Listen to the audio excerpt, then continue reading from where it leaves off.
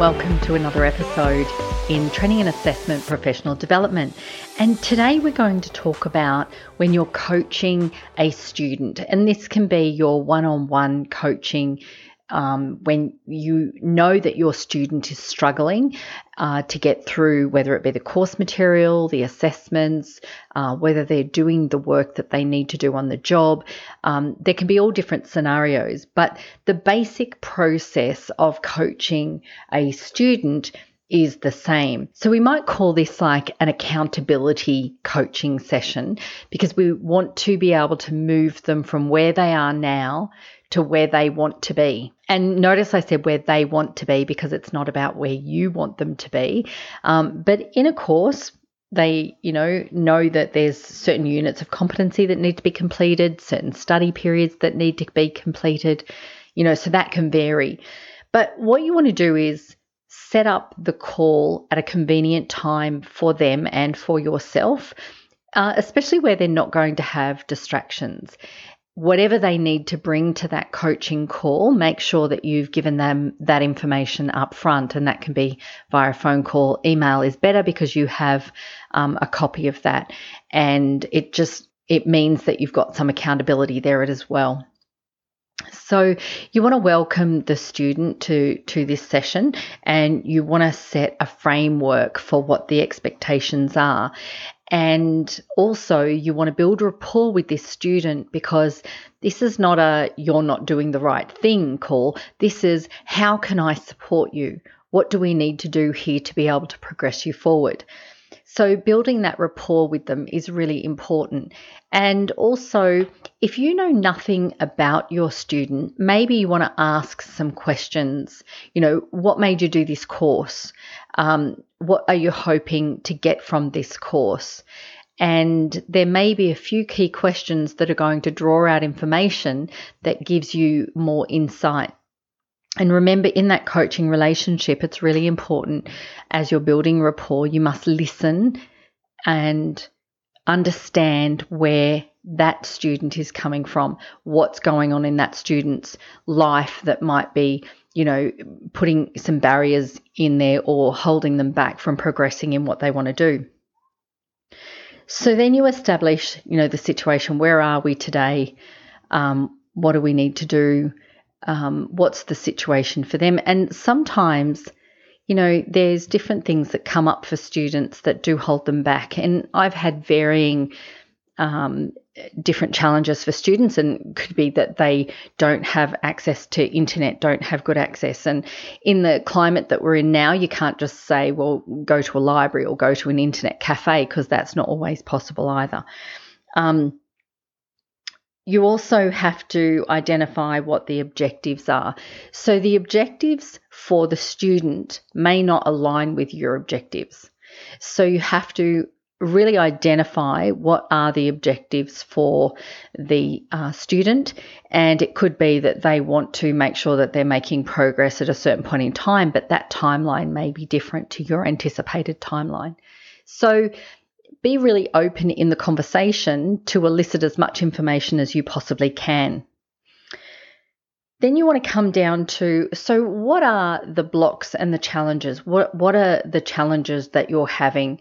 And these challenges, it might not just be one challenge, it might be a number of challenges.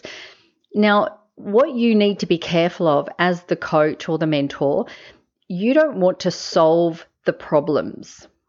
Right? Your student needs to come up with solutions, but you're there to facilitate those solutions. And sometimes you might have access to more resources. You might know where they can get support from. So, of course, you can offer those resources, but the student themselves need to identify what the challenges and barriers are. Because if I just tell someone what I think their challenge is, they might just grab onto that and go, yeah, I totally agree with that. And that may not be the case. So it's not about you identifying and solving problems. It's about you facilitating that process for the student to establish what the problems are, what the challenges are, and then together you work to find a resolution. And when those resolutions are being thought about, you have to think about what some of the issues that may arise from those resolutions. So it's not always straightforward. And so having, for example, if people are going to work with other students as like a study group, sometimes you'll have people who are committed to the study group and people who are not so committed to the study group. And this can cause a problem. Recently, I've been participating in a particular course myself, and we were all allocated a group of people to work with. And whilst I was available and extremely committed, the other people in my group didn't have the same flexibility as me. And that's to no one's fault, but it's detrimental if you're trying to achieve something. So you've got to think about, problems that can arise, and does that suit everyone, especially if it's a study group. And of course, people logging on to Zoom to have study groups, and that's not always a convenient time for people. So think about some of the resolutions, all the solutions to problems need to be thought out. And if something A doesn't work, then can you do B, or can you do C, and so forth. And then you want to make sure that you're documenting all of this. And when it comes to the actions and accountability, so it's when you're saying to the client, okay, so what actions do you think you can take that are reasonable for you? And you're documenting those. And then, okay, so when can I check in with you just to see that you're on track, or if we need to adjust the plan in any way? And you get the student to commit. You don't want to set the commitment, the accountability time frame, because that may not suit, again, the student, but they might go, yeah, I can do that. All right. If you are going to then give specific times because that's the availability, you've got to be able to ask, would that work for you? And when they say yes or no, particularly in this instance, when they say yes, the next question for you to ask is, so what would hold you back, or what would stop you from being able to do this? And you want to carefully listen to the objections. What's going to stop them? What's going to hold them back? And if you hear something that's legitimate, you go, all right, well, so I don't think that solution is going to work. What would be another solution that would work for you? And what you're doing is you're facilitating the student to come up with solutions that will work for them. And that's part of that accountability, is you not telling someone, it's you saying, well, what would work for you?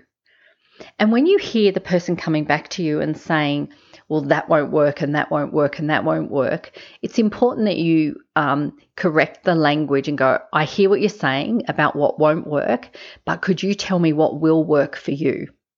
So we can get to that point, and then we'll be able to lock it in. All right. So your language that you're using is really, really important, because it's going to get the person to think about what's going to work for them instead of just grasping at what you're offering. So this has only been a brief episode about just facilitating that coaching process. And I just want to then reiterate again, welcome, check in, how are you going? Building that rapport and listening.